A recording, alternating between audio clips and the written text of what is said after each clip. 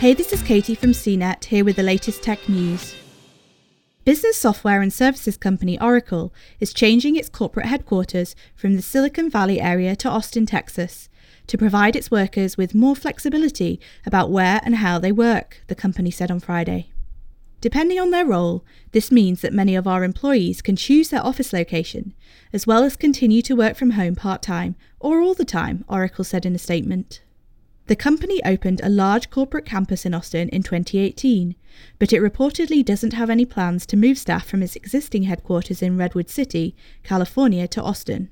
The company said it will continue to maintain facilities around the US, including those in Redwood City, as well as in Denver, Seattle, Burlington, Vermont, Orlando, Florida, and Santa Monica, California, among others. It expects to establish new locations too, it said. By implementing a more modern approach to work, we expect to further improve our employees' quality of life and quality of output, the company said in a statement.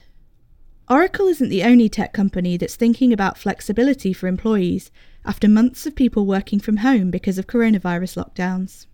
Facebook and Twitter have both said they'll let some employees work from home permanently. But as Oracle suggests, offices may not yet be a thing of the past. Google, for one, has said it'll adopt a wait-and-see approach to remote working beyond the pandemic. Oracle also isn't the only tech powerhouse with a thing for Texas.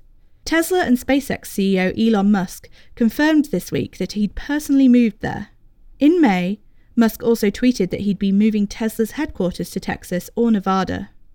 Tesla is currently building a new factory outside Austin, and SpaceX has been operating in Texas almost since its beginnings.